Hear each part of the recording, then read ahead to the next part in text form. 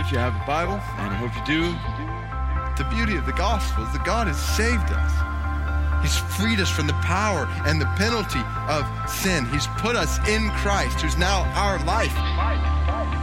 So we gather together to surrender our lives, say, our lives are yours, and we're your servants. It's not a radical version of Christianity. This is biblical Christianity. This is what it means to be a follower of Christ. We don't call the shots. He calls the shots. You're listening to the new Radical Together podcast with teaching from David Platt. Welcome back to another episode of the Radical Together podcast. As always, I'd like to remind you that you can access all the episodes of this podcast through iTunes or by going online to radical.net. Today, David is teaching from James chapter 4 in his message entitled, A Humbling Start to a New Year. If you have a Bible, and hope you do, let me invite you to find James chapter 4. James chapter 4. As we come to the beginning of a new year, we have a unique opportunity to look back at the last year, to see evidences of God's grace in our lives, our families, our churches, maybe most importantly, to see His grace in difficult experiences we may have walked through.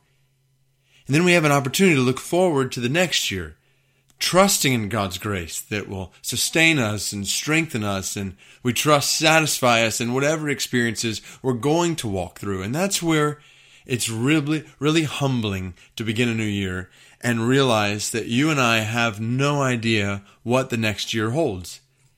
I certainly could have never imagined a year ago that I'd be where I am right now. So it's humbling. Even this last weekend, I found myself at the funeral of a precious wife and mom of 4 young children. She and her family had moved their lives to a difficult, dangerous part of the world to share the gospel. And she died very unexpectedly. And on the same day I went to this funeral, I found myself in James 4 in my daily Bible reading. And I came to verse 13.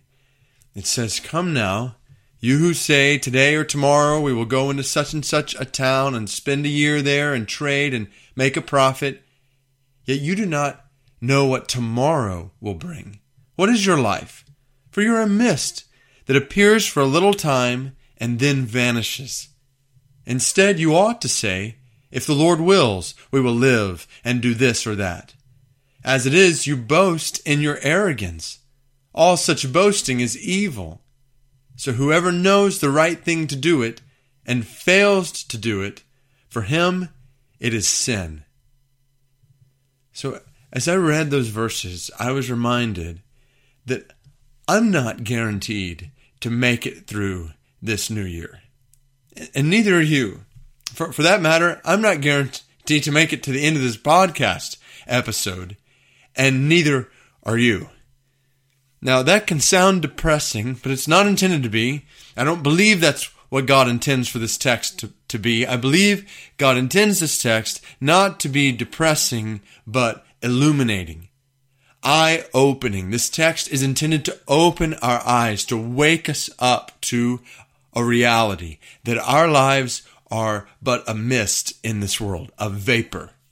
Here 1 second and gone the next. Even today, I was reading in 1 Peter chapter 1, verse 24. All flesh is like grass, and all its glory like the flower of grass. The grass withers and the flower falls. In other words, life in this world doesn't last very long. And when we realize this, it changes the way we live. And it's in this light that I want to implore you in the next few moments at the beginning of this year to just stop and think about faith amidst the fragility of life. To stop and think, okay, what does it mean to trust in God when I'm not guaranteed tomorrow? And I want to show you 2 simple, significant characteristics of faith and trust in God. And then I want to challenge you to consider how you might make the most of today while you still have it, and tomorrow if the Lord wills it, and 2015 if the Lord wills it. So let me start with just 2 simple, significant characteristics of faith amidst the fragility of life. So trust when you're not guaranteed tomorrow. First characteristic of faith, according to James 4:13 through 17, faith is humbly submissive to the sovereignty of God. Faith is humbly submissive to the sovereignty of God. When you step back into James's day in the first century, you realize that business travel was fairly common, and verse 13 was typical business language of the day. Today or tomorrow we will go into such and such a town and spend a year there and trade and make a profit. So James quotes this common phrase, and then basically he labels it boasting and bragging. He says that's arrogance to talk about your business affairs like they are certainties when they're not. James is warning us here that we can become so consumed with the material realm, so consumed thinking about our plans and our strategies to work and to make money, that if we're not careful, we will become blind to spiritual realities. We can become so consumed with the material realm that we become blind to spiritual realities. Now, the problem is not planning in and of itself. The problem is planning in such a way that God has no place in the plans. James says, you're planning to do this next year in order to make money, when the reality is, you don't even know if you're going to see tomorrow. So in contemporary terms, it's like he's saying, you're acting like Wall Street in the business world, and all your plans are certain, when the reality is, you're living in arrogance, not realizing that your breath could be gone in an instant, because God is sovereign over life and death. And your life, my life, is a mist. It's smoke. Literally, your life is a vapor. It's here 1 second and gone the next. And you will live to see tomorrow only if the Lord wills it. This text is why Jonathan Edwards wrote in his resolutions, he said, resolved to think much on all occasions of my own dying and of the common circumstances which attend death. David Brainerd said the same thing on a regular basis in his short life before he died at 29 years old. So think about those words. Resolve to think much on all occasions of my own dying and of the common circumstances which attend death. Now, many people read that and think, why would you live like that? What a depressing way to live. But again, this is not depressing. This is enlightening. We need to remind ourselves, we need our eyes open on a daily basis to the reality that our health and our house and our car and our bank account and our job and every comfort and security we have in this world guarantees us nothing. That as long as we cling to the things of this world, we cling to them in vain. They could all be gone tomorrow. Because God is sovereign over it all. He's sovereign over life. He's sovereign over death. He's sovereign over our activities and our accomplishments. If the Lord wills, James says, we will live and do this or that. So everything we do, everything we accomplish, everything we attain is ultimately under the sovereign will of God. Now, be careful, because the intent here is not to create a passive fatalism in our mind that says, well, God has determined everything, so I'm just going to sit back and do nothing and see what He decides to do. No. Remember, this is James. This is a book that is full of commands to obey and actions to take. 108 verses in James, 60 imperative commands. So James does not have in any way in mind us sitting back and just waiting passively for God to do whatever He decides to do. James is talking about activity, action, the whole book. But he's talking about activity, action that is humbly submissive to the sovereign God of the universe, knowing that every accomplishment, every activity, literally every breath occurs only by the sovereign grace of God. And it's not that before we do anything, we've got to always say, well, if the Lord wills, though saying that wouldn't hurt us. But the key is a mindset that says, I need the grace of God and I'm dependent on the will of God in every facet of my life. And this is a radically different way to live in this world, particularly in the busyness and the business of our lives. This world tells us to live like we're going to be here forever. Make your plans, acquire your possessions, work and build up your portfolio, accomplish this and that. And James says in the middle of it all, submit to God. Don't live like you're going to be here forever. Live and plan and work like your life is short and you don't want to waste it on worldly things. You want to spend your life humbly submissive to the sovereignty of God and ultimately lived for the glory of God. Oh, man or woman of God, make your life this mist that comprises who you are for the short time while you're here. Make your life count under His sovereignty for His glory. Be finished and done with self-sufficiency. Live your life in radical God dependency, humbly submissive to the sovereign will of God. Which leads right into what James says next. So after he talks about, okay, if the Lord wills, we'll do this or that. Then he says in verse 17, so whoever then knows the right thing to do and fails to do it, for him it is sin. So follow this. On one hand, faith is humbly submissive to the sovereignty of God. And then, on the other hand, faith, James says, is wholly obedient to the will of God.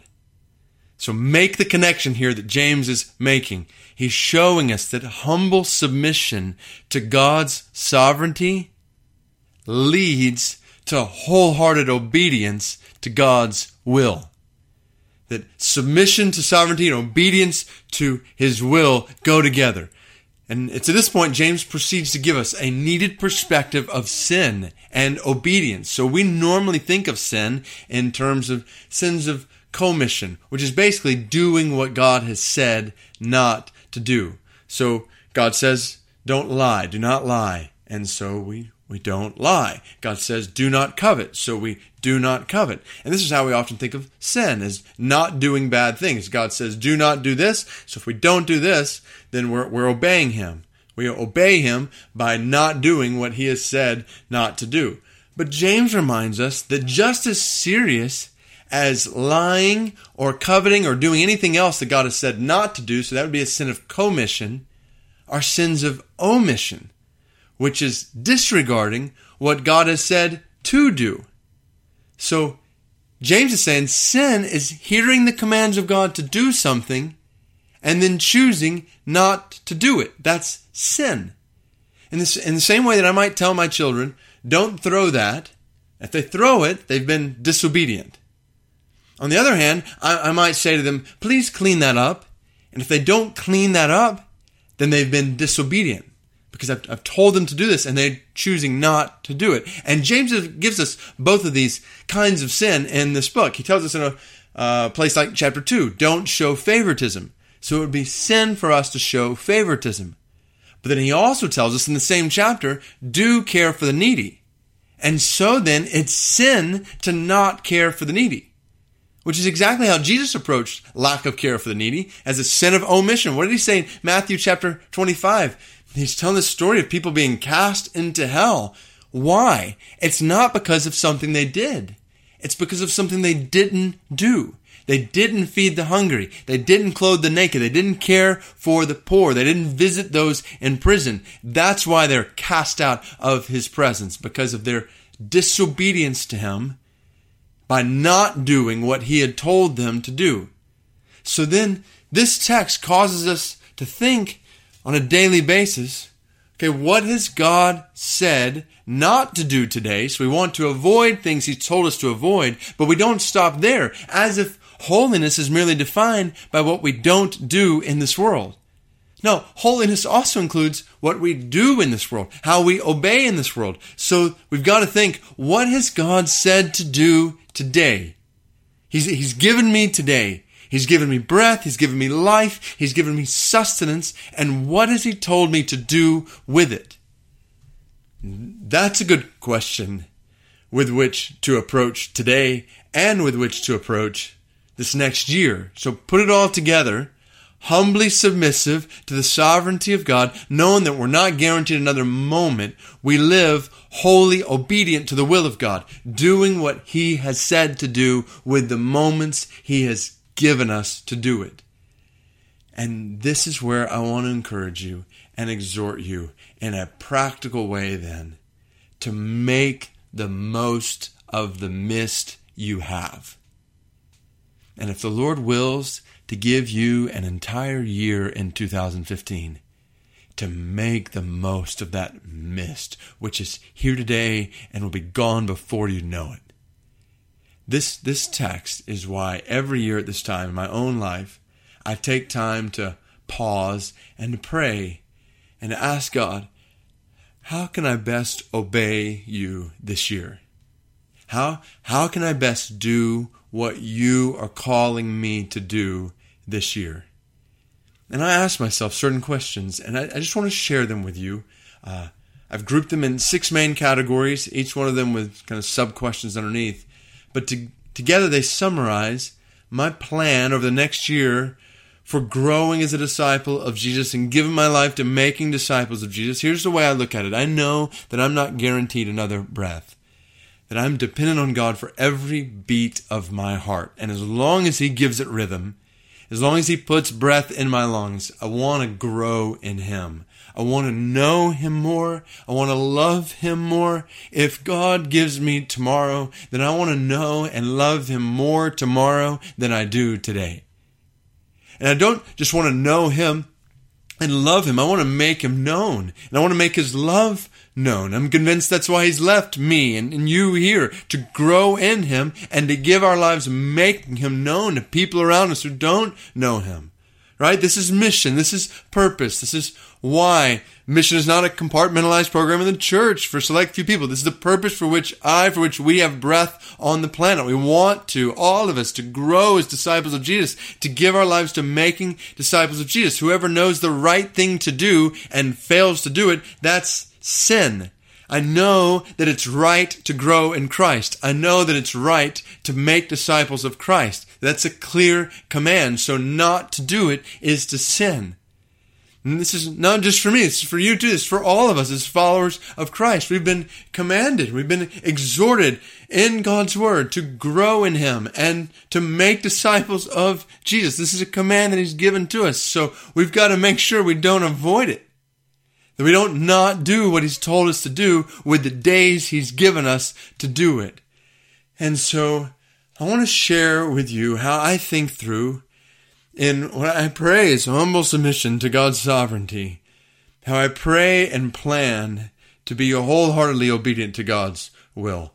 Obviously not in a perfect way by any means, but I simply want to encourage you, wherever you live in this world, to think through how in the next year you might grow as a disciple of Jesus, and you might, right where you live, give your life to making disciples of Jesus. How you might be intentional with the mist that God has given you today, and if He gives you tomorrow, and if He gives you 2015, how you're going to make the most of it for growing in Him and giving your life to making disciples of Christ.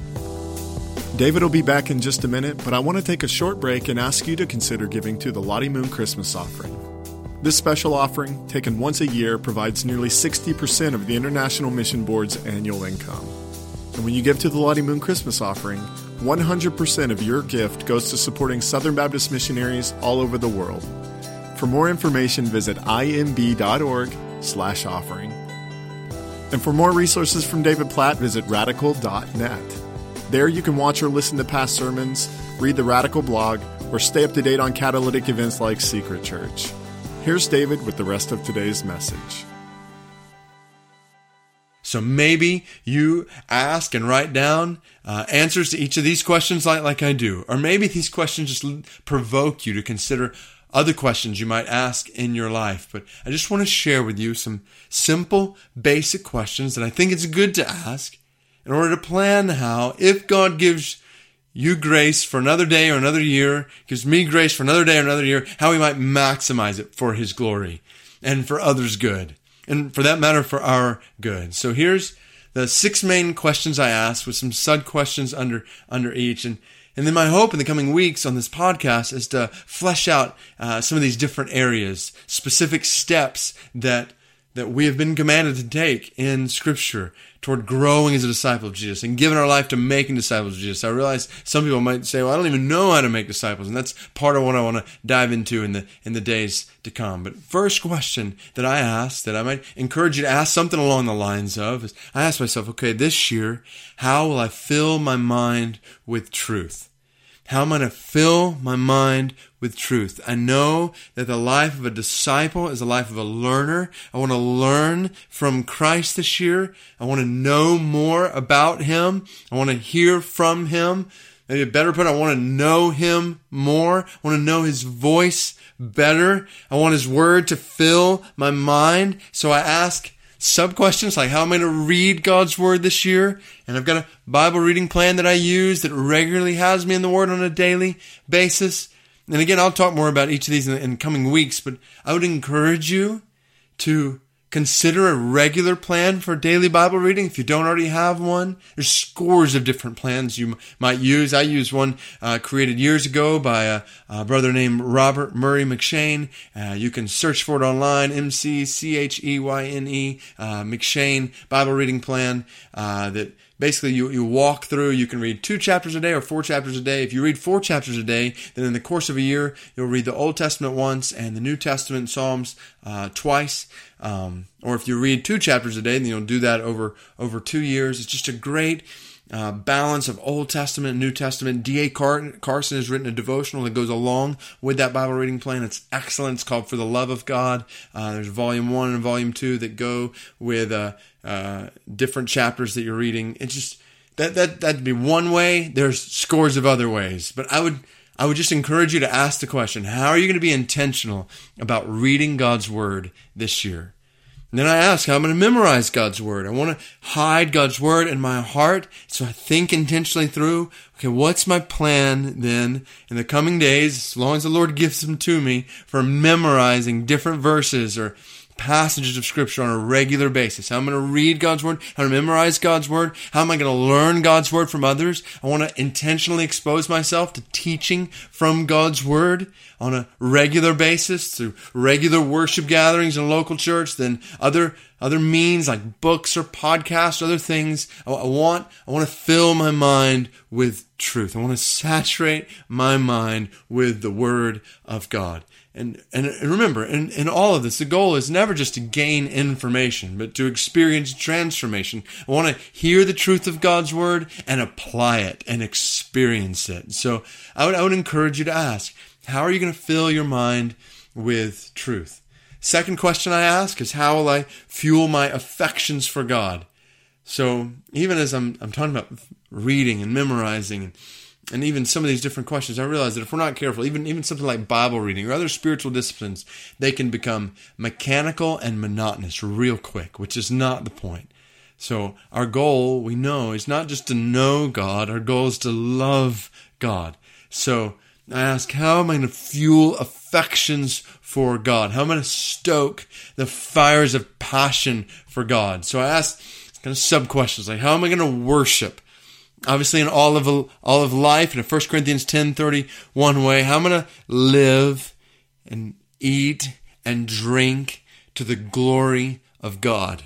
So how can I see my work in a Colossians 3 way as to King Jesus? He's the one I'm working for more than anyone, anything else. So how will I worship my work and my daily life, my eating and my drinking, and then worshiping even as a member of a local church? I know based on Hebrews 10 that there is priority in Scripture on coming together with other brothers and sisters and worshiping together. So how am I going to prioritize weekly worship in a local church, knowing that's hugely important for my relationship with God, my affection for God?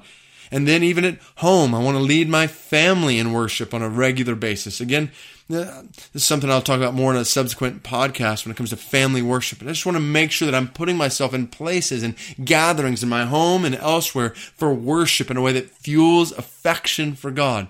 So I ask, how am I going to worship? Then I ask, how am I going to pray? So what's going to be my time, my place? When I go into my room and I shut the door and I pray to my Father who's unseen. I want to be intentional about setting aside that time and setting aside that place. Again, we'll talk about more about this in the next couple podcasts, but this one practice alone, I'm convinced, utterly revolutionizes our lives when we go in a room, close the door, and pray to our Father who's unseen. And our Father sees what is done in secret, has reward just waiting for us there. So I want to be intentional about making sure that I've set aside a time and a place for that to happen. So ask, how will I pray? Ask, how will I fast? And have a regular, I want to think through regularly how I'm going to set aside a meal here or there, set aside food to say, more than I want food, I just want to feast on you, God, and in prayer and in your word. I think fasting is something that is expected of followers of Christ according to Scripture. And so I want to be intentional about fasting. Again, something we'll talk about more in the next few weeks. So how will I fast? And then how will I give?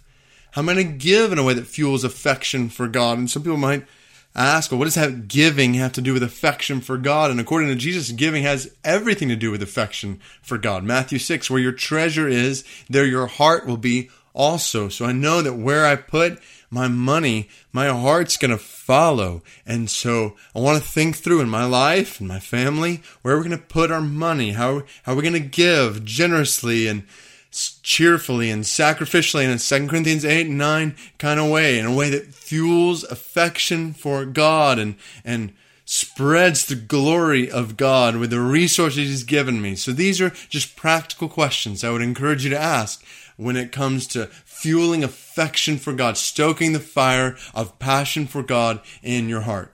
So that's second kind of broad category. One, how will I fill my mind with truth? Second, how will I fuel affection for God? And then third, beginning to turn outward here to ask, how will I share God's love as a witness in the world? So we've already talked about this, numerous points in this podcast, that mission, not compartmentalized program in the church for Select Few, the purpose for which I'm on the planet, that the Spirit of God is in me, Acts chapter 1, verse 8, that I might be a witness to the gospel. And there's people around me. There's people around you, there's people around us right now who are apart from God and on a road that leads to an eternal hell. And He's put us in their lives for a purpose, to share His love as a witness in the world. And so I want to be intentional about asking the question, okay, who are those people that God's put in my life, in my sphere of influence, who don't know Christ? And it's where I write down their names. I've got names of people that I'm writing down that I know don't know Christ, that God's put in my sphere of influence, that I'm praying will come to know Christ. And I'm praying that God will use me to share the gospel with them. So would you do that? Would you write down names of people that God's put in your life and begin praying for them and begin asking, how can I share the gospel with them? How can I be intentional about sharing the gospel with these individual people? How can I plan to share Christ with them?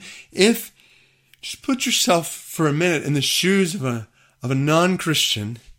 If you knew that Christianity was true, that Jesus had died on the cross and risen from the grave, and yet you had not become a follower of Christ, if you knew that eternity was dependent on whether or not you hear the gospel and believe the gospel, then wouldn't you want somebody being intentional about praying and planning to share the gospel with you, to make it known?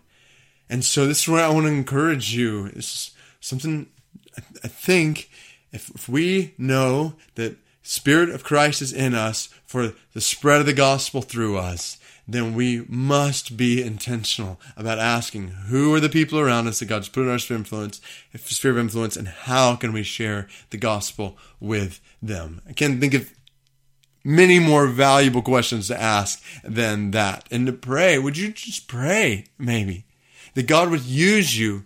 Just start with praying that God might use you to lead one of those people to Christ in 2015. Just pray that, because that's a prayer that you and I know God wants to answer. He desires the salvation of people who are apart from Him. So let's pray. God, use me to lead one of these people to Christ in 2015. So ask the question, how am I going to share God's love as a witness in the world? And then fourth, broad category, how will I show God's love as a member of the church? So, yes, we focus on the lost, and we focused on those who are in Christ, specifically the brothers and sisters who are part of the local church that we have committed our lives to. And so we ask, okay, where, first of all, am I a member of a church? And if you're not a member of a church, I want to strongly encourage you to commit your life to a local church, to a body of believers to whom you are accountable and who are accountable for the care of your soul, where you are walking hand in hand, arm in arm with other brothers and sisters in the mission God has given us in the world. Refuse to be a church attender, hopper, shopper, to be a church member where you are committed in your life to a local body of believers, and you're saying, how can I best serve this body of brothers and sisters? God has given me gifts in a 1 Corinthians 12 kind of way that are intended for the building up of this body. So how am I going to show God's love as a member of the church? I'm going to serve in this way or that way in the church, and in so doing, show a picture of Christ to the world. And so this is where I, in my life especially, having stepped out of the pastorate, have no desire to step out of the local church. I want my life to be committed to a local church. I need a local church that's spurring me on toward Christ, and a local church in which I'm using my gifts to build up that body. We've got to see the centrality of the local church. So I'm asking myself the question at the beginning of this year, how am I going to show God's love as a member of the church in the coming year? And then two more kind of big picture categories. One, I ask, how will I spread God's glory among all peoples? So we have been commanded to make disciples of all nations. This is not just a command for extraordinary missionaries. This is a command for ordinary disciples. So how is each of our lives going to play a part in the spread of God's glory to the ends of the earth? How is my life going to be a part of spreading God's glory among all peoples? Which means I want to ask, how can I pray for the nations? I know that I have an opportunity to be a part of what God is doing around the world every day from my knees. So this morning in my time with the Lord was on the Operation World website, and the Pray Today section of that, I was praying for Turkey and for this country with 70 million people, and they estimate 3,000 or so followers of Christ. And so just bleeding, God, make your glory known in Turkey. God, strengthen that small group of believers who's there. Give them boldness amidst persecution they're experiencing for their faith. Give them boldness to proclaim the gospel and raise up more workers to go to Turkey. And as I'm praying for Turkey, I've got an opportunity to be a part of what God's doing for His glory in Turkey. And I want to take advantage of that opportunity on a daily basis. So I want to be intentional. How can I pray for the nations? How can I give to the nations? This is obviously something we've talked about. God has given us so much resources in this part of the world. How can I be intentional then about sacrificing here or there so that the gospel spreads to people who've never heard it? I want to be intentional about giving to the nations. How will I go to the nations? And just, again, continually putting the blank check on the table. Lord, do you want me to go short term or mid-term or long term? How might you use my life, my family, to be a part of the spread of the gospel among the nations? Just think, if we're all asking these questions on a continual basis, we're saying, okay, the next year, God, how can I pray for the nations? How can I give the nations? How are you leading me to go to the nations? And just to see how God responds, to be intentional with this mist He's given us, to make the most of it for the spread of His glory among all peoples. And so to ask, okay, God, how will I spread your glory among all peoples? How can I best do that with my life, with where you've put me? How can I pray and give and go? And then to bring it back down, this is the last kind of overall category that I think through. So how will I fill my mind with truth? How will I fuel affection for God? How will I share God's love as a witness in the world? How will I show God's love as a member of a church? How will I spread God's glory among all peoples? And then the final question I ask is then, how will I make disciple makers among a few people? Because When I look at Jesus' life, obviously more than anyone else who ever lived, he was most passionate about the Father's glory in all nations. But then I look at what he did with his life, and he poured his life into a few people. And so I'm asking, how can I do the same this year? How can I make disciples who are making disciples? So who are the 1, 2, 3, or 4 people that God's put in my life, my sphere of influence, that I can lead to make disciples this year? That I can invite to spend intentional time with me this year for the express purpose of growing in Christ together? How can I teach them to obey Christ? This is what disciple making is about, right? Teaching them to obey everything Christ has commanded us. So how can I do that? How can I walk with them through the Word? How can I model before them obedience to the Word? Disciple making isn't just about leading a Bible study with a couple of other people. It's about sharing our lives with other people, showing others what the life of Christ looks like in action. So I want to be intentional about inviting people into my life to see how following Christ affects the way I work and live and play and relate to my wife and my kids, and the way I share the gospel, the way I study the Bible, the way I pray. So I want to model obedience to Christ. I want to teach them to obey, all toward the end that not just I have a Bible study group at the end of the year, but that I'm giving my life to making disciple makers, that I'm sending them out to do the same thing in other people's life, that I'm multiplying the gospel in such a way that I'm helping equip and empower and embolden others around me to make disciples in their life. Again, we're going to talk more about all these things in coming podcast episodes. Specifically, I want to walk through just, okay, what does it mean to make disciples? What does that look like on a day-by-day basis in our lives? So we're going to dive into that. But for the time being, hopefully suffice just to say, our life is a mist. We're not guaranteed tomorrow. It's a vapor. It's here one instant, it's gone the next. Life is fleeting. And people are perishing all around us. I think about 2 Corinthians 4, verse 3, where Paul talks about how those who are without Christ are perishing. They're perishing apart from Christ. People in our sphere of influence are perishing apart. People we will interact with all throughout 2015 are perishing. Neighbors, colleagues, countless multitudes in the nations. So, if that's true, if my life is fleeting and people are perishing and eternity's coming, we stand on the porch of eternity. We just got a little bit of time here. So I'm reminded of one more resolution from Jonathan Edwards. He said, resolved, never then to lose one moment of time, but to improve it the most profitable way I possibly can. Resolved to live with all my might while I do live.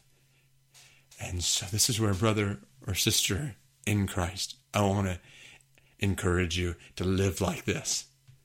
To live with all your might while you do live. To not lose one moment of time. To be intentional in this next year about growing as a disciple of Jesus and giving your life to making disciples of Jesus. Knowing that your life is fleeting. That people are perishing. That eternity is coming. And we've been given a mist. And in this short mystery of God, a mission. To make the gospel of God and the glory of God known in this world. Let's make the most of the time that we have.